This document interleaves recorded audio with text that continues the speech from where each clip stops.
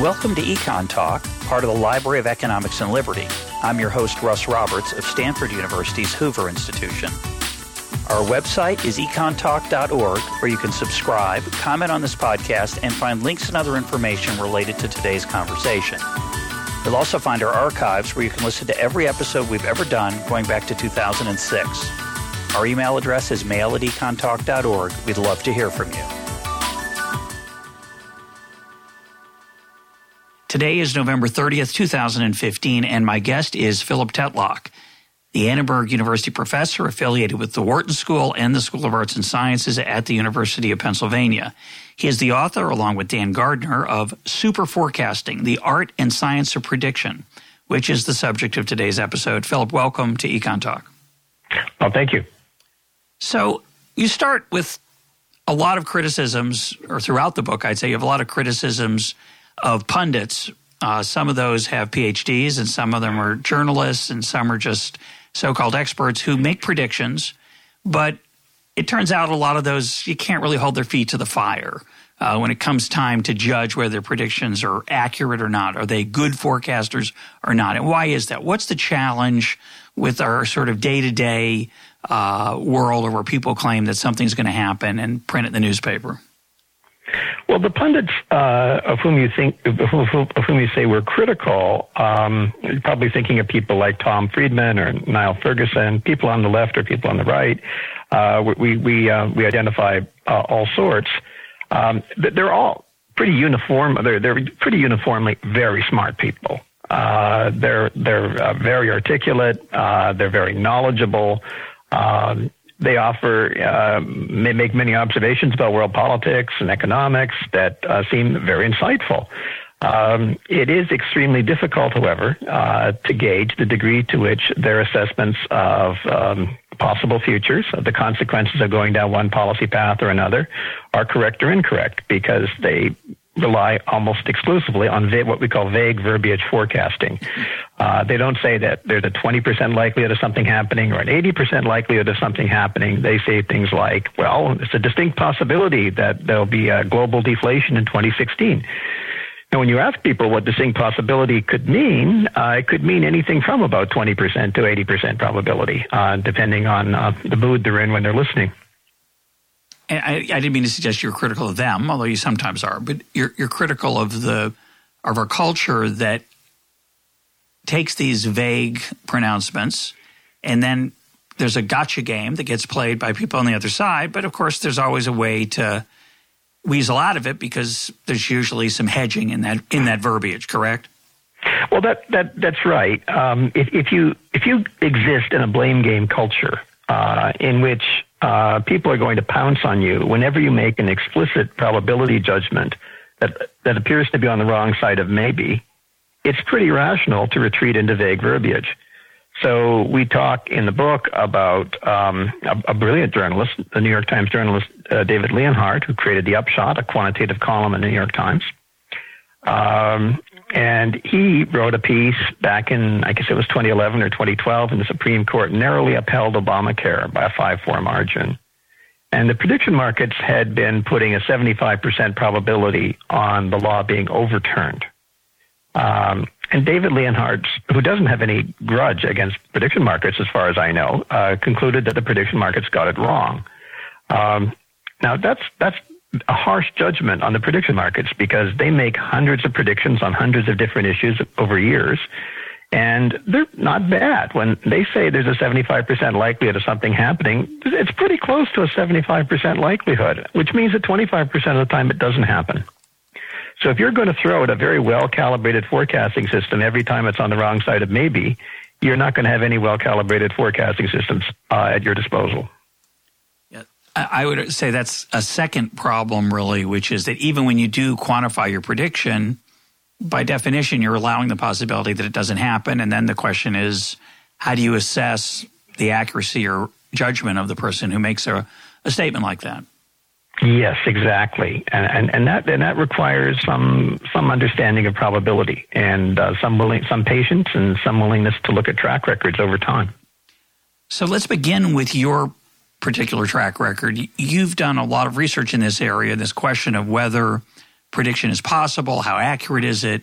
Are experts good at forecasting?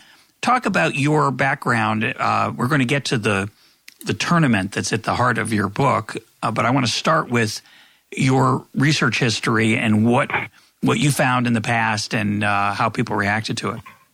Well, I guess that's another way of asking just exactly how old must I be? Because I've been doing longitudinal forecasting tournaments for a long time. So let's just put on the table. I'm 61 years old, and I got started at this right after I got tenure at the University of California, Berkeley, and I was a little more than 30 years old. It was 1984. And the Soviet Union still existed. Gorbachev had yet to become General Secretary of the Communist Party of the Soviet Union. And we did our initial pilot studies back in the mid-1980s when hawks and doves were arguing about the best ways of dealing with the Soviet Union. And now we're doing forecasting tournaments as hawks and doves are arguing about the best ways of dealing with the Iranian nuclear program, or for that matter, for dealing with Russia and the Ukraine.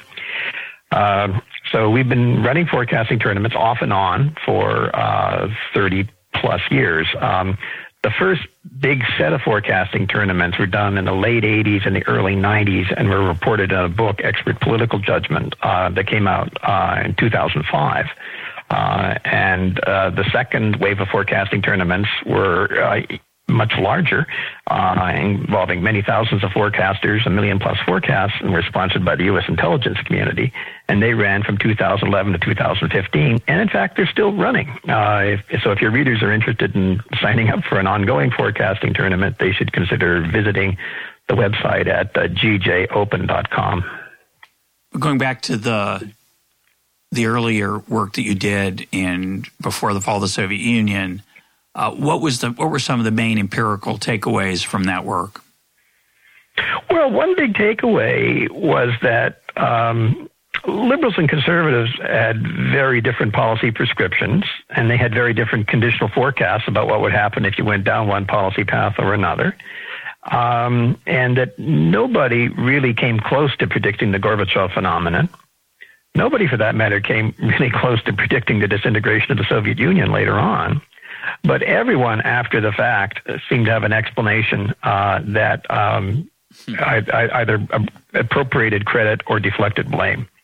And that was consistent with their worldview, I'm sure. And meshed perfectly with their prior worldview. So it was as though we were in an outcome-irrelevant learning situation. It didn't really matter what happened. People would be in an excellent position to interpret what happened as consistent with their prior views. And the idea of forecasting tournaments was to make it easier for people to remember their past states of ignorance. Well, this is an aside of sorts, but it's just a wonderful insight into human nature, and it's a theme here at Econ Talk, which is when you went back and asked people to give what they remember as their probability of, say, the Soviet Union falling. What did they say? Well, they certainly thought they assigned a higher probability to the dissolution of the Soviet Union than they did. And there were a few people who assigned really very low probabilities who remember assigning higher than a 50% probability. So people really pumped up those probabilities retrospectively. So the psychologists called that the hindsight bias or the I knew it all along effect. And we saw that in spades in the Soviet forecasting tournament. Yeah, I think that's an incredibly important thing that we all tend to do. We tend to think we had much more vision than we actually had, and we usually don't write those things down. You happen to have written some of them down, so that was awkward that they actually had their original forecast. But most of us, the I knew it all along problem is a bigger problem for most of us because we don't write it down. Well, we truly remember it differently. Even if you think the person on the other side of the table knows what the correct answer is, you still tend to misremember it. Yeah. So this more recent tournament was rather remarkable. Give us the background of who competed and your role in it and how it was set up, and what some of the questions, for example, were that people were competing on.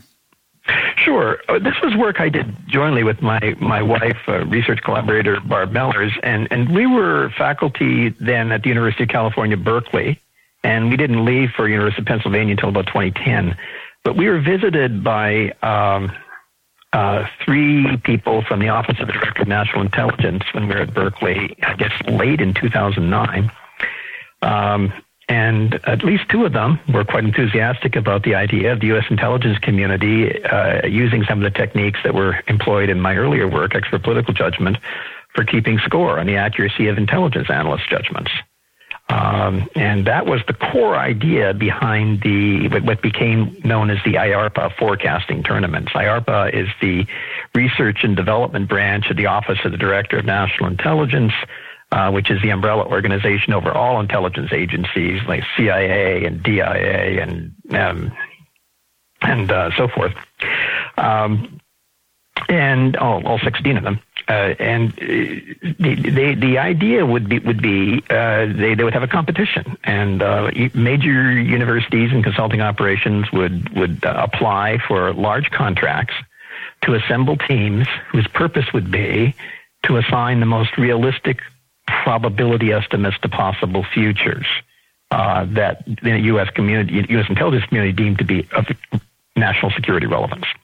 So those turned out to be questions on everything from Sino-Japanese clashes in the East China Sea to Greece leaving the Eurozone and Spanish bond yield spreads to Russian relations with the near abroad, Estonia, Ukraine, Georgia. Of course, conflicts in the Middle East, Ebola, H5N1 issues, just an enormous range of issues. 500 plus questions over about 4 years. And the goal would be of each of the research operations would be to come up with the best possible ways of assigning probability estimates. Now, they screened everybody for their academic bona fides, so they wanted to make sure that everybody was legit. They weren't using Ouija boards or anything like that. But beyond that, now the U.S. intelligence community was simply interested in who could generate the most accurate probability estimates for these extremely diverse questions. And they didn't really care whether we took a more psychological approach or a more statistical approach or a composite approach. What they cared about was accuracy, and that was it. Accuracy, accuracy, accuracy. So we, our group, Barb, my wife and I, put together this group called the Good Judgment Group, which is an interdisciplinary consortium of wonderful scholars. And we went out we tried to recruit good forecasters and we tried to give them the best possible training and principles of good probabilistic reasoning. And we assembled some of them into teams, and we gave them guidance on how teams can work effectively together. We put some of them into prediction markets, and we wanted to see how well prediction markets would work. We experimented with a lot of different approaches. And we also had really good statisticians who experimented with different ways of distilling wisdom from crowds. So our approach was very experimental. I think some of the other approaches were experimental as well. But our experiments worked out better than their experiments. So we won the tournament by pretty resounding margins in the first 2 years, sufficiently resounding that the U.S. intelligence community decided to funnel the remaining money into one big group, which would be the Good Judgment Project, which could hire some of the best researchers from other teams. Who are you competing against? Well, we were competing different competitive benchmarks here. Originally, we were competing against the other institutions that received contracts from the government, like MIT and University of Michigan and George Mason University, places like that. Then later, and we were competing against a prediction market that we ourselves were running with a firm known as Inkling, and also against internal benchmarks, U.S. intelligence analysts themselves generating probability estimates and competing against them, although that was classified because, of course, the U.S. Intelligence analysts were classified. But David Ignatius at the Washington Post leaked some of that information, I think at the end of the second year or third year. But after 2 years, your team trounced everybody. And then what happened going forward after that? Well, we were able to absorb resources from the other teams because the government was obviously saving a lot of money by suspending the funding of the other teams. So we were able to consolidate some resources, and we were able to compete all the more aggressively against the remaining benchmarks. The key benchmarks for us were an external benchmark, the prediction market run by Inkling, and the more confidential one inside the U.S. government. Now, you mentioned, and this is just, actually, I'm going to read a quote from the book, which I loved, which is relevant, which is from Galen, the early physician. And what time period did Galen live, roughly? Was he a second century after Christ? It was roughly 2,000 years ago. Okay, I thought he was later than that. So he wrote a long time ago, and you write the following, that he wasn't into experiments, and you wrote the following, that here's the quote. Galen was untroubled by doubt. Each outcome confirmed he was right, no matter how equivocal the evidence might look to someone less wise than the master. And here's Galen's quote. All who drink of this treatment recover in a short time, except those whom it does not help, who all die. It is obvious, therefore, that it fails only in incurable cases. So what could be better than that? I mean, that's phenomenal. And I was reminded, I think that's where you apply the quote, of even the pundit who puts a numerical value on a certain event happening. There's a 63.7% chance that this will happen, whether it happens or not. If it does happen, he says, see, I told you it was 63.7. And if it doesn't happen, he can say, well, I said there was a 36.3% chance that it wouldn't happen. And so when it didn't happen, I'm still right.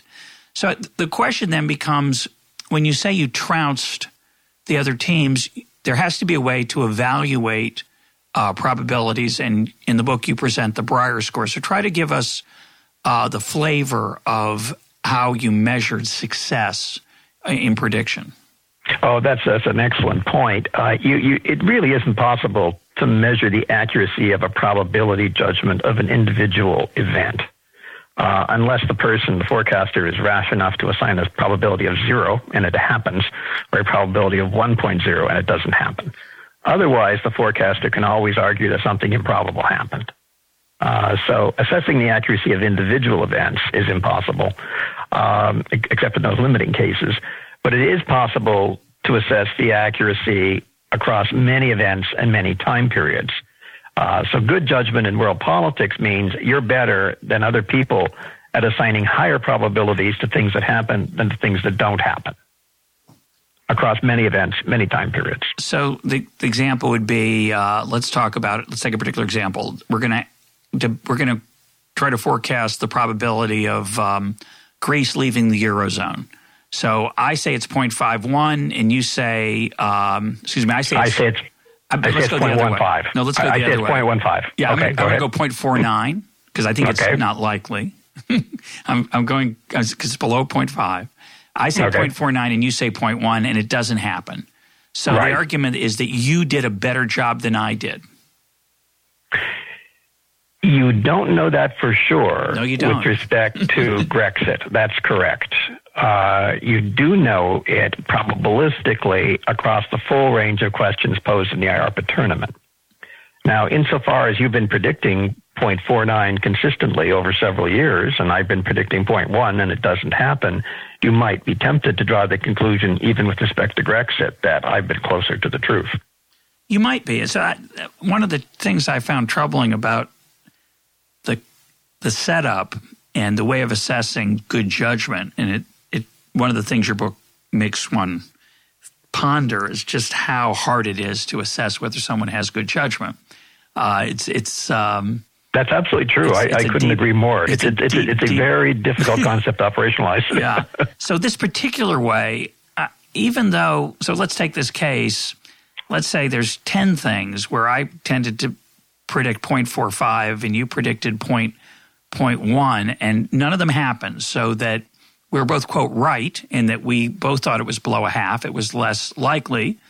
But you were, quote, more right than I was because what? And here's what I want you to respond to.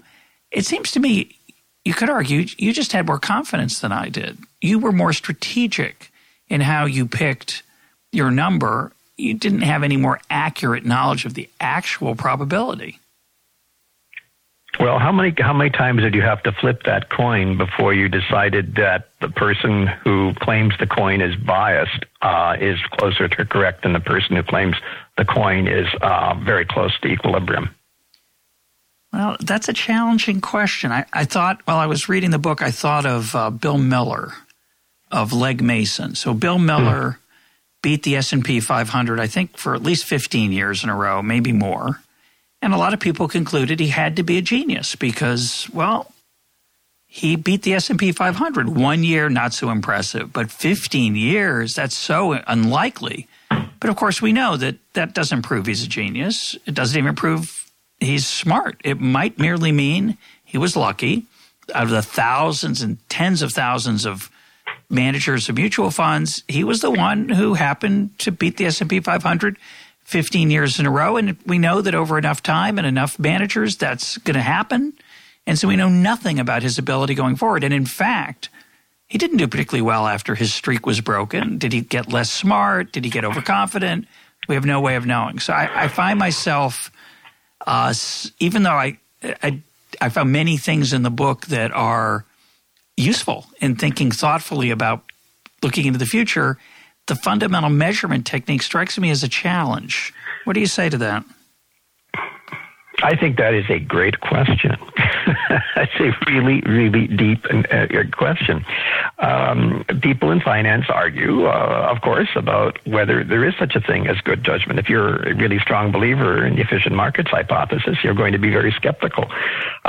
If you toss enough coins enough times, a few of them are bound to wind up heads 60, 70, 80 times in a row. You can just keep doing that. And there are skeptics who argue that Bill Miller, or for that matter, Warren Buffett or George Soros, were just one of those lucky sequences of coin flips, and then we anoint them geniuses. We are very sensitive to the possibility that super forecasters could be super lucky. And we're always open to the possibility that any given super forecaster has been super lucky. We're always looking for patterns of regression toward the mean. The more chance there is in a task, the greater the regression toward the mean effect. And that's just something we're continually looking for. Our best estimates are that the geopolitical forecasting tournament sponsored by IARPA had about a 70-30 skill-luck ratio based on the regression toward the mean effects that we were observing. Which means there's a big element of skill and there's a significant element of luck. And based on other factors, like we introduce experimental manipulations that reliably improve accuracy.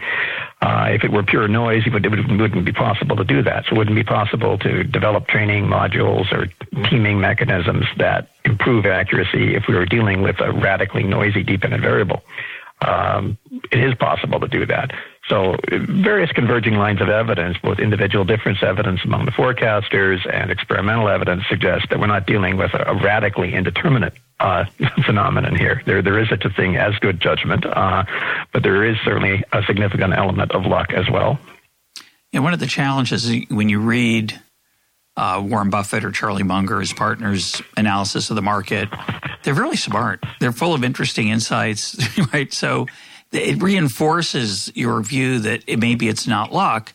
The challenge, of course, is that you don't know whether those particular insights really matter that's true. In the universe of things that matter. And that's that. Yeah, we were in complete agreement on this subject. Let's take an example from the book, which I found really illuminating, which is an example of how there is a role for skill, at least in some forecasting problems and some estimation problems, which is you give the example of you're told that there's a family, their last name is Renzetti, they have an only child. What are the odds that they have a pet? And talk about how you might think about that more thoughtfully than just saying, well, I don't know, or worse, well, if they have an only child, that's important. And the inside-outside distinction I found very illuminating. Well, it's part of a more general discussion in the book about what distinguishes super forecasters from regular forecasters, and that is the tendency of the super forecasters to start with the outside view and gradually work in. So you would start with your initial estimate, whether it's trying to estimate number of piano tuners in Chicago, or whether a particular family has a pet, or whether a particular African dictator is likely to survive in power another year. All those kinds of examples. You would start by saying, well, what's the base rate of survival, or what's the base rate of pets? Another example is this African dictator problem. We might ask you a question about whether dictator X in country Y is likely to survive in power for another year. And you might shrug and say, I barely heard of the country, less still the dictator. But you do know a couple of things. You know more than you think you know. And one of them is that if a dictator's been in power more than a year or two, the likelihood of the dictator being in power another year is very high. It's 90% plus. So even though you know nothing about the dictator or the country, you can say, well, I know that once someone has established a power base within a country, it's difficult to dislodge them. Now, you would start your estimation process with a high probability because of that fact. It's just a simple, demonstrable, statistical fact. And then you would say, well, now I better do a little bit of research and find out a little bit about this guy and his country. And if you discovered that this particular person is 91 years old and has advanced prostate cancer, you might want to modify your probability. If you discover there's fighting in the suburbs of the capital, you might want to modify your probability. So these are... It captures part of the distinctive working style of the super forecasters is that they try to get as much initial statistical leverage on the problem as they can before they delve into the messy historical details. And I think all of us like the idea of evidence-based medicine, evidence-based forecasting, and your book is certainly a tribute to the potential for data and statistics to help improve our ability to anticipate events that are important. I guess the challenge is which evidence and how we incorporate the other factors. I mean, you tell a lot of really interesting stories of the way the different forecasters, many of whom are just, quote, amateurs, which is beautiful. They're not burdened by the PhD that I have and that others have who tend to try to predict things. So you talk a lot about how they weigh evidence. Part I find intellectually challenging in accepting these results, there's sort of two issues. One is, and I want to make it clear, these amateur teams that you put together along with experts and the aggregation of folks into teams with advice on how to work together and how to avoid groupthink, which is a large part of the book, very, very interesting and very useful, I think, to anybody. In all of these examples, they dominate. It's not like they do 3 percentage points better than the others. I just want to make that clear, right? They really did a lot better than just some of the more educated folk and the so-called experts, correct? Well, when you throw everything together, the cumulative advantage does get to be quite staggering over the ordinary folks in the tournament. That's true.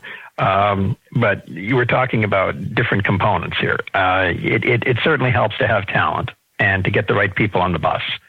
So individual differences among super forecasters are not just regular people.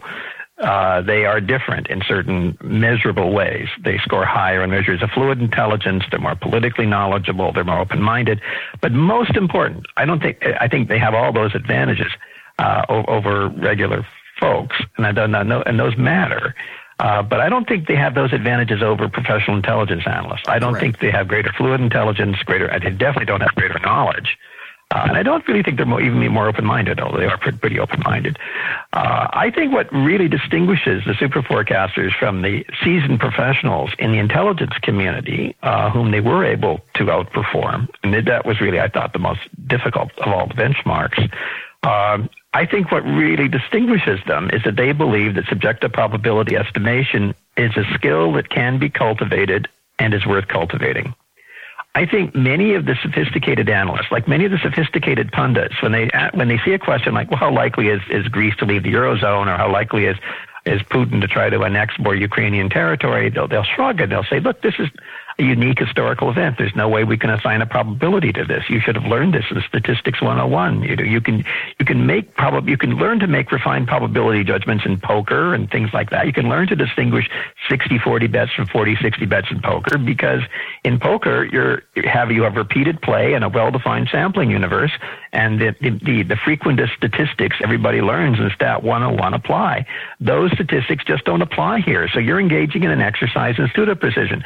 So you've got people people with really high IQs. You have people with really high IQs saying really smart things like this. Yeah. And it blocks them from exploring the potential of learning to do it better, which I think is what the IARPA tournament proved is possible. Now, I want to try to take that criticism. I'll phrase it a little differently. If you asked me, let's predict, there's a football game. We're recording this on a Monday. There's a football game tonight. It's the Cleveland Browns against the Baltimore Ravens, if I remember correctly. It's not a very interesting game. And we want to try to figure out the probability that Baltimore is going to win. I think they're probably favored, okay? So they're supposed to win, but we know that they might not. So we'd like to know, though, what the probability is. Now, there are many ways to go about this question. The way the people in your book go about it is they take a base rate, or this is one of the ways. They would take a base rate like we talked about a minute ago. How many dictators who've been in office X years are in office an additional year? Or in the case of the pet example, you didn't mention it, but in the book you talk about what's the proportion of households that have pets. That would be a great starting place. You start with that, and then you dig deeper and you try to find out more stuff. First of all, it's really hard to know what the base rate is because is it the base rate of underdogs on a Monday night? Is the base rates of teams that have lost 2 games in a row? So what then people start to do, and they can do it in football, it's a lot harder to do with Greece exiting the Euro, is they try to accumulate statistical evidence that, in a systematic way. They run multivariate regressions, and they're pretty good at that because the nature of football, we're pretty good at narrowing down. We can look at past performance. We can take account of injuries. That can mess things up. We'll never know, as Hayek pointed out in a different context, we'll never know if the quarterback had an unsettling argument with his wife the night before or a bad meal at lunch that's affecting his play. But in football, we can get pretty good at predicting probabilities. But we don't have those tools. And in fact, when we look at, say, Greece exiting, and worse than that, when we do have those tools, we often can't do it very well. So we try to, say, estimate in epidemiology the effect of drinking a lot of coffee on whether you're more likely to get cancer. We can't measure that. So how are these people somehow absorbing all this information, which you talk about how they read a lot and they talk and they share ideas and they bounce ideas off each other when they were doing this. How are they able to somehow hone in with an accuracy without using a formal statistical model that even when we use formal statistical models, we can't do very well?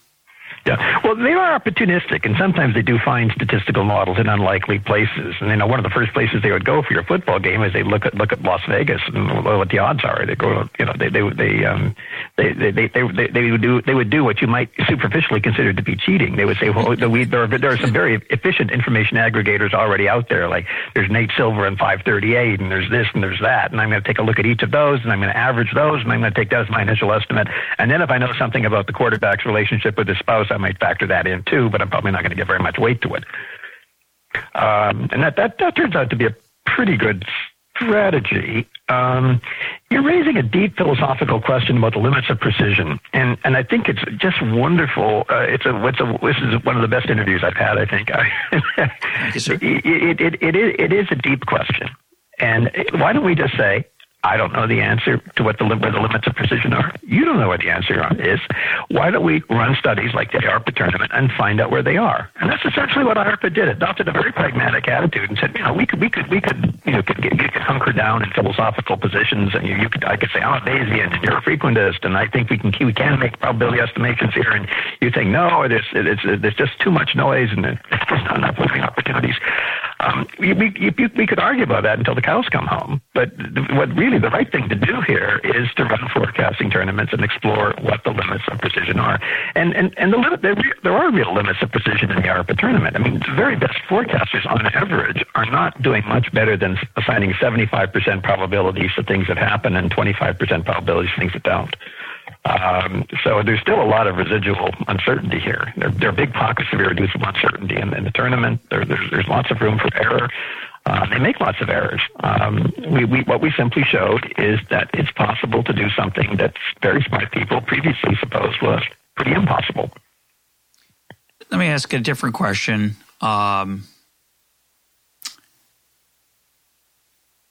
I guess there's two issues related to that empirical finding. One would be, could you do it again? Right? It would be a question of replication. Could you replicate the success with the same team? Do you think they would continue to outperform the benchmarks? That'd be the first question. The second question is, what do you do with it? So, well, I'll let you answer the first one first. Is there any plans to try to replicate these results? Well, we're doing that. IARPA is doing exactly the right thing. They're setting up a mechanism for exploring how replicable these results are. So we're going to be running more forecasting tournaments. One of the reasons I invited your readers to participate in GJ Open is they can explore their skills, and who knows, there might be some super forecasters listening right now. Hear, hear. I guess, and then the next question would be, is this really valuable? So you have to have contingencies. Often you want to have contingency plans for the contingencies that could happen. So you want to know whether it's really likely that Greece will leave the Eurozone, or you want to know whether China's going to do such and such militarily. You want to know if there's going to be a coup in this or that country. But does it affect our actions to know that it's really 73% rather than 58%? So what's the consequences of do you believe that improving those probabilities are going to lead to better policy? You know, again, I don't, at the risk of flattering the interviewer, that's just a superb question. It depends on the domain. If we were talking about pricing futures options on oil, I think Wall Street professionals would say, yeah, I would really want to know the difference between a 60-40 probability and a 40-60 probability. Aaron Brown, the chief risk officer of AQR, said as much when we interviewed him for the book, and I know that's a common attitude among people in the hedge fund world. So in that world, options pricing and finance, I don't think there's much question about it. Poker, I don't think there's much question about it. Now, if we had an opportunity to talk to a senior official in the U.S. intelligence community about the project a year or so ago, and we asked, well, if you had known that the probability of a Russian incursion into the Ukraine was not 1%, but was 20% during the Sochi Olympics, would you have done something different? We got an interesting reaction. It was, boy, I've never even heard a question like that before. That's fascinating. And it is a fascinating problem, and it raises very deep questions. I think the short answer is everybody would agree you're not worse off with better probability estimates than worse probability estimates in the long run. I don't think there's any. The question would be, are the improvements in accuracy we're able to achieve, do they translate into enough better decisions in a given domain to justify the cost of achieving those improvements? I think that would be your question in the intelligence context. And that is, I think, something that the intelligence community is quite sensibly exploring right now. But I think the other question is, you might lead yourself down a path of thinking you've got more certainty than you actually do. So there's a downside risk also of using a more organized method. Even though we all want to, we all think that's got to be better. It doesn't have to be, unfortunately. Right, but the opposite error is also possible. I mean, psychologists, you're right, tend to emphasize the dangers of overconfidence, but there's also the danger of underconfidence. Yep. So we talk about the situation in which President Obama was making the decision about whether to go after Osama bin Laden, and he was probably. He drew an underconfident conclusion, we think, from the probability judgments that were offered to him in that room. When you have people with different expertise and different points of view, all offering probabilities, almost all of them offering probabilities on above 50%, what's the right way to process those probabilities? Should you simply take the median, or should you take something more extreme than the median? And that was one of the issues our statisticians wrestled with. I mean, treat it as a thought experiment. In a thought experiment, you're the president of the United States. Around you have a table of elite advisors, each of whom offers you a probability estimate that Osama bin Laden is residing in a mystery compound in Abbottabad, Pakistan. And each one says, Mr. President, I think there's a 0.7 probability. And the next one, 0.7, 0.7, all around the table, uniform 0.7. what conclusion should the President of the United States draw about whether Osama is there and whether to consider going to the next step of launching a Navy SEAL attack? Well, the short answer is it depends on whether the advisors are clones of each other or not. If they're clones of each other, the answer is 70%. They're all drawing on the same information, they're processing it in the same ways, 70%. There's no incremental information provided by each 70%. But if they're drawing on different types of evidence and processing it in different ways, there's one guy with satellites information, another is a code breaker, another has human intelligence, and so forth. If they're drawing on different sorts of information, processing it in different ways, each of them still arriving at 70%, but not knowing all the information the other people had when they reached their 70%. Now what's the correct probability? And the answer, to the question I've just posed, is mathematically indeterminate, but it's statistically estimatable.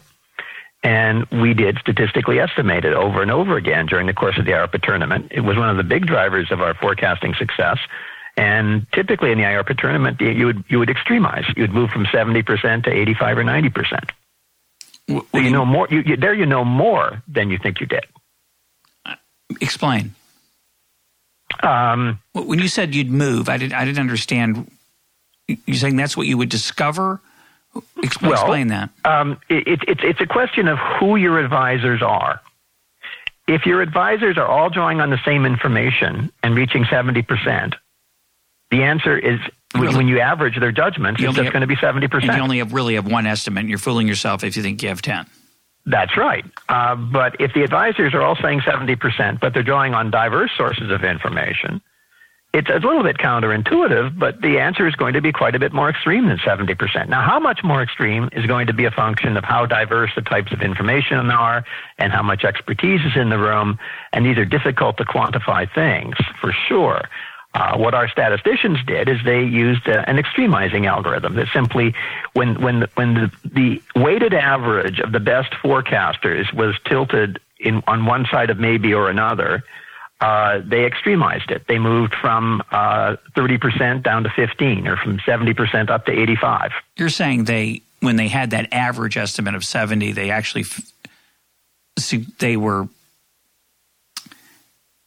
they pretended it was higher. They gave it more confidence than just the 10 because they drew on different information. Well, our statisticians, we submitted forecasts at 9 a.m. Eastern time every day during the forecasting tournament. So there's no wiggle room here. I mean, this is very carefully monitored research, right? This doesn't have the problems of some research where, people can have wiggle room. There's no wiggle room here. This is being run like a bank with transactions every day. And we were betting on those aggregation algorithms. And that particular extremizing algorithm I'm describing in verbal terms right now was essentially the forecasting tournament winner. It was more accurate than 99% of the individual super forecasters, from whom the algorithm itself was largely derived. Yeah, I just want to emphasize again, though, going back to our earlier discussion, is that it didn't really mean that the number was 0.8 or 0.9. I'm not sure that's a meaningful number, just that you were more confident that it was Osama bin Laden, say, than the 0.7 number suggested. That would give some comfort to the president in launching a SEAL attack, knowing another way to say it would be that even though they all thought it was more likely than not, 0.7, if it came from different sources of information, you could be more confident it was more likely than not. It was even closer to certain. Exactly right. Yeah. I want to come back to the wisdom of crowds in a minute and the aggregation issue, but since we're talking about a president making a decision, you have some interesting thoughts on how a leader balances humility with confidence. And I find, we talk about this on the program a lot. I'm skeptical, but sometimes I'm too skeptical. I need to be more skeptical about my skepticism because I have trouble accepting things that might be true that go against my skeptical beliefs. So you deal with that in the book, that most leaders are not very skeptical. They seem to be bold. Winston Churchill would be a quintessential example you mentioned. They don't say, well, it could be 73 or 80. They say, well, we know the truth. We got to move forward. Talk about this issue of balancing humility and overconfidence, and confidence, I should say. This is a topic. If I were to write a sequel book, it's one that I would very much want to have feature prominently in the book. Well, let's use a sports analogy. I'm not a big sports fan, but my co-author Dan Gardner is a big hockey fan, and he's a Canadian. And I was actually born originally in Canada myself, but I'm U.S. naturalized. But the Ottawa Senators were apparently in a Stanley Cup final one year, and they were down 3-1. In the series, best of 7 series, best of 7 series, right? And some reporter thrust a microphone in front of the coach's mouth and said, "Hey, coach, you think you got a chance?" And the coach, instead of doing what coaches are supposed to do and say, "Of course, we're going to kick butt. We can do it." Just win 3 in a row. We've done it before. We'll do it again. He went into super forecaster mode, and he said, "Well, what's the base rate of success of teams that are down 3-1?" Doesn't look very good, does it? It's a long shot. It's a long shot. This is not what coaches or leaders are supposed to do. And it raises the question about what are the conditions under which leaders are supposed to be liars. Yeah. And what's the answer? Well, that's why I said that the next book would wrestle with this. But we do talk about it in the super forecasting book at some length, and we have some interesting, I think, military examples and some other examples as well of where the need for leadership and the need for confidence are in some degree of tension. And the need for circumspection and the need for confidence are in tension with each other. Yeah, It's always fascinated me how hard it is for a leader to say ex post, I made a mistake, or a pundit to say I made a mistake. Most of them don't. They say, well, I had that in mind, and here's the word that suggests that I knew that, or I didn't know this piece of information. If I'd known that, of course I wouldn't have da-da-da. Or just my favorite, it wasn't a mistake. Everyone else thinks it's a mistake. They're wrong. It was a great thing. So you get the whole range, but I think there's you're a psychologist. I think the psychological challenge of admitting a mistake and being, it's one thing to say, well, I know it's a long shot, but I won't say it because that would be bad for the team. I think I'm afraid to say, I suspect a lot of great leaders don't even think that it's a long shot. They just say we're going to win, and they actually believe it.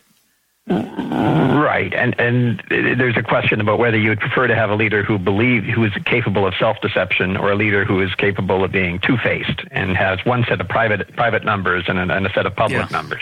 Yeah, for sure. Let's talk about the wisdom of crowds, which you referred to a few times in the book, and we implicitly talked about it a minute ago. Talk about how you aggregated folks and how you avoided the cloning problem or the groupthink problem in your estimates. Right, well, there was a big argument in our research group early on about whether it would be better for our forecasters to work as individuals or work as teams. And the anti-team faction correctly pointed it to the dangers of groupthink and all the other dysfunctions of groups. Anyone who's ever worked in a team knows how bad teams can be. Bullying. All of the above. And then there was another group that said, look, there are conditions under which teams can be more than the sum of their parts. And if we give them the right guidance on how to work as a team, they can deliver some great stuff. And we resolved it by running an experiment. And it turned out at the end of the first year, the teams were better. Significantly better. How much better? Maybe 10%. What we're talking about is many small factors and a few big ones that cumulatively produce a really big advantage for the super forecaster teams. So super forecasters do better because they have certain natural and acquired talent advantages. They do better partly because they work in a cognitively enriched environment with other super forecasters. They do better partly because we've given them a lot of training and guidance on how to do probability estimation, and then they've taught each other. And for that matter, the super forecasters have taught us things. So our training has become better by virtue of the feedback from the super forecasters. And then finally, they do better because of the algorithms. Yeah, one thing I want to make clear, which we didn't stress enough, these folks who are doing this, and as you said, there's a lot of forecasts, and they're doing it, on an ongoing basis. These are not people doing this as a full-time job. These are not, and these aren't professors of political science, say, forecasting what's going to happen in the South China Sea. These are just really smart, everyday people who are doing this on the side, correct? Well, I wish we had more professors of political science. We have a few, but we don't have as many as I would have hoped. Some of my best friends are professors of political science. I should add that, but go ahead. Some of mine too. Right. Well, who are the super forecasters? So the media like to focus on the super forecasters who are the most counterintuitive. So there's Ann Kilkenny, who is a housewife in Wasilla, Alaska.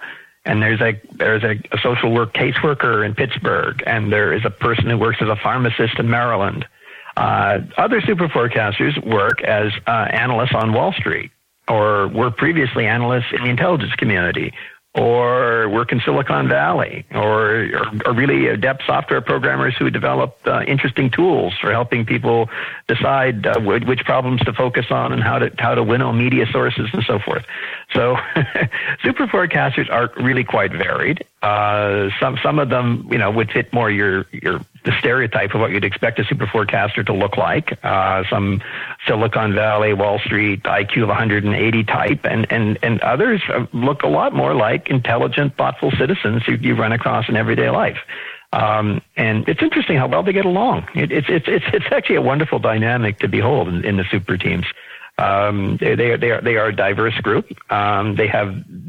They're very clever at working out what their sources of comparative advantage are in dealing with problems and allocating labor. They create, in effect, mini organizations. What they created were mini intelligence agencies that were generating probability estimates more accurate than those that were coming out of many intelligence analysts. But you said that you gave them advice. You didn't just throw them into teams and say, good luck, hope you work it out. You did some very thoughtful things that the book describes to get them to perform effectively as teams rather than as clones or groupthink. We did, because there's always a tension in groups. To get to the truth in groups, you often have to ask questions that might offend people a little bit. So mastering the art of disagreeing without being disagreeable, and mastering the art of what some consultants in California call precision questioning. We found that to be a very useful tool to transfer to all of our teams, with regular forecasting teams and super forecasting teams. Because we have thousands of forecasters in many experimental conditions here. Give us a 2-sentence description of precision questioning. What is that? Well, when someone makes a claim like soccer is declining in popularity as the world's most popular pastime, you would want to figure out what exactly they mean by key terms, by what are the things that are included in pastimes, and what do they mean by decline. And you want to get them to be more specific than people normally are.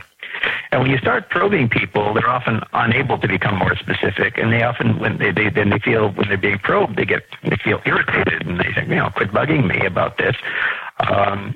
So super forecasting teams have learned to push the limits of precision, but maintain reasonable etiquette inside the group. And I think that's crucial for getting at this, more underlying question you've been raising throughout the conversation, which is, what are the limits of precision? When does precision become pseudo precision? When you start using, and you don't know until you test it. Well, the simple answer is when you start using decimal points. But I want to say 73.2%. Well, I think that's right. I think when you look at how many degrees of uncertainty on, let's just say for sake of argument that we treat the probability scale as having 100 points along it rather than being infinitely divisible. Let's just say it's a 100-point probability scale, which is the one we actually used in a tournament. How many degrees of uncertainty were super forecasters collectively usefully distinguishing when they make their forecasts? You can estimate that statistically by rounding off their forecast to tenths and so forth. Right. And I think our best estimate is they can distinguish somewhere between about 15 and 20 degrees of uncertainty along a probability scale.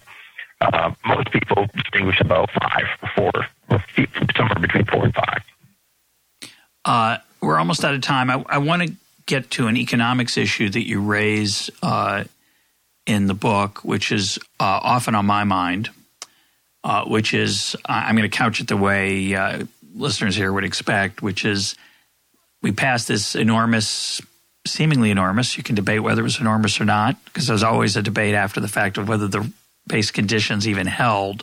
We passed a seemingly enormous stimulus package to fight the recession.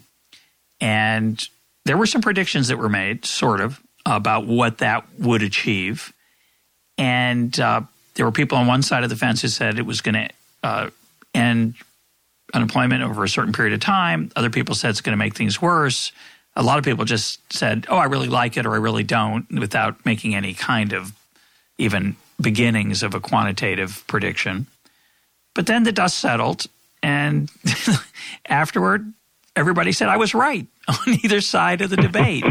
And Sounds familiar. I find it deeply troubling that in economics in particular, but it's elsewhere, that there's no accountability. And if there's no accountability, why do we even begin to pay attention? If there's no authoritative way, even mildly authoritative way, to assess whether a prediction is accurate, whether a model is accurate, whether a policy prescription is fulfilled, how can we make any progress? I don't see it in my profession. And you suggest the possibility of some ways we might hold people's feet to the fire and at least have some accountability. How might that work? I think you might be referring to the proposal of adversarial collaboration tournaments, and we use the example of Niall Ferguson and Paul Krugman and the debate over quantitative easing. Yep. Right. Well, I think it's a great model. It has some utility in science. I think it has some utility in public policy debates. For running an Iranian nuclear accord tournament now on GJ Open. Here's one of the key things you would do. Each side would have a chance to nominate 5 or 10 questions that it thinks it has a comparative advantage in answering. The questions have to be relevant to the underlying issue, and they have to pass the clairvoyance test, which means it has to be rigorously scoreable for accuracy after the fact. Victory has a pretty clear meaning in this kind of context. It means you not only can answer my question, you not only can answer your questions better than I can, you can answer my questions better than I can. And that leaves me in an awkward situation, because I can't simply say, well, you pose some stupid questions. I have to say, well, my questions were stupid too. Yeah. It's much more awkward. Now, of course, pundits are going to be very reluctant to engage in a game like this. I mean, why would you want to engage in a game in which the best possible outcome is not nearly attractive enough to justify the risk. The only way we're ever going to induce high-status pundits to agree to participate in level playing field forecasting tournaments in which they pit their predictions about the future against their competitors is if the public demands it. And if there is a groundswell demand for that, if pundits feel that their credibility is beginning to suffer because they're refusing to offer more precise and testable predictions vis-a-vis their competitors, then I think that would be the only force on earth capable of inducing them to do it. Yeah, I think there's a shame factor. I think an external source, maybe this program could shame some people into participating, but it's an interesting question. One of the challenges, I think, in economics, and it's somewhat of a question, I think, when you think about it carefully in other fields as well, is what are you measuring? So if what we really care about, say, it's not the whole picture, but if we're worried about whether the minimum wage, say, causes unemployment, one reason people would say, well, I can't participate in that because there's so many other factors besides an increase in minimum wage. I can't guarantee that they're not going to be in place. And then we just want a probability. What? We just want a probability. Yeah, but I just want to say, if you can't, then you should shut your mouth because you're just talking. I mean, there's no, and I do it too. I should just make it. I shouldn't say it's just them. But I don't pretend mine's scientific in the way that they sometimes do with empirical data. I'm trying to rely on my principles, which I think are pretty reliable, but I'm probably at risk of fooling myself there too. Oh, I think the minimum wage would be a wonderful example of where adversarial collaboration could work because there are so many states and municipalities taking independent actions on that front. Yeah, maybe something I can enable if I play my cards right. My guest today has been Philip Tetlock. Philip, thanks for being part of Econ Talk, and listeners, thanks for putting up with some of that electronic noise. We're trying to make it better. Well, thank you. It was a lot of fun.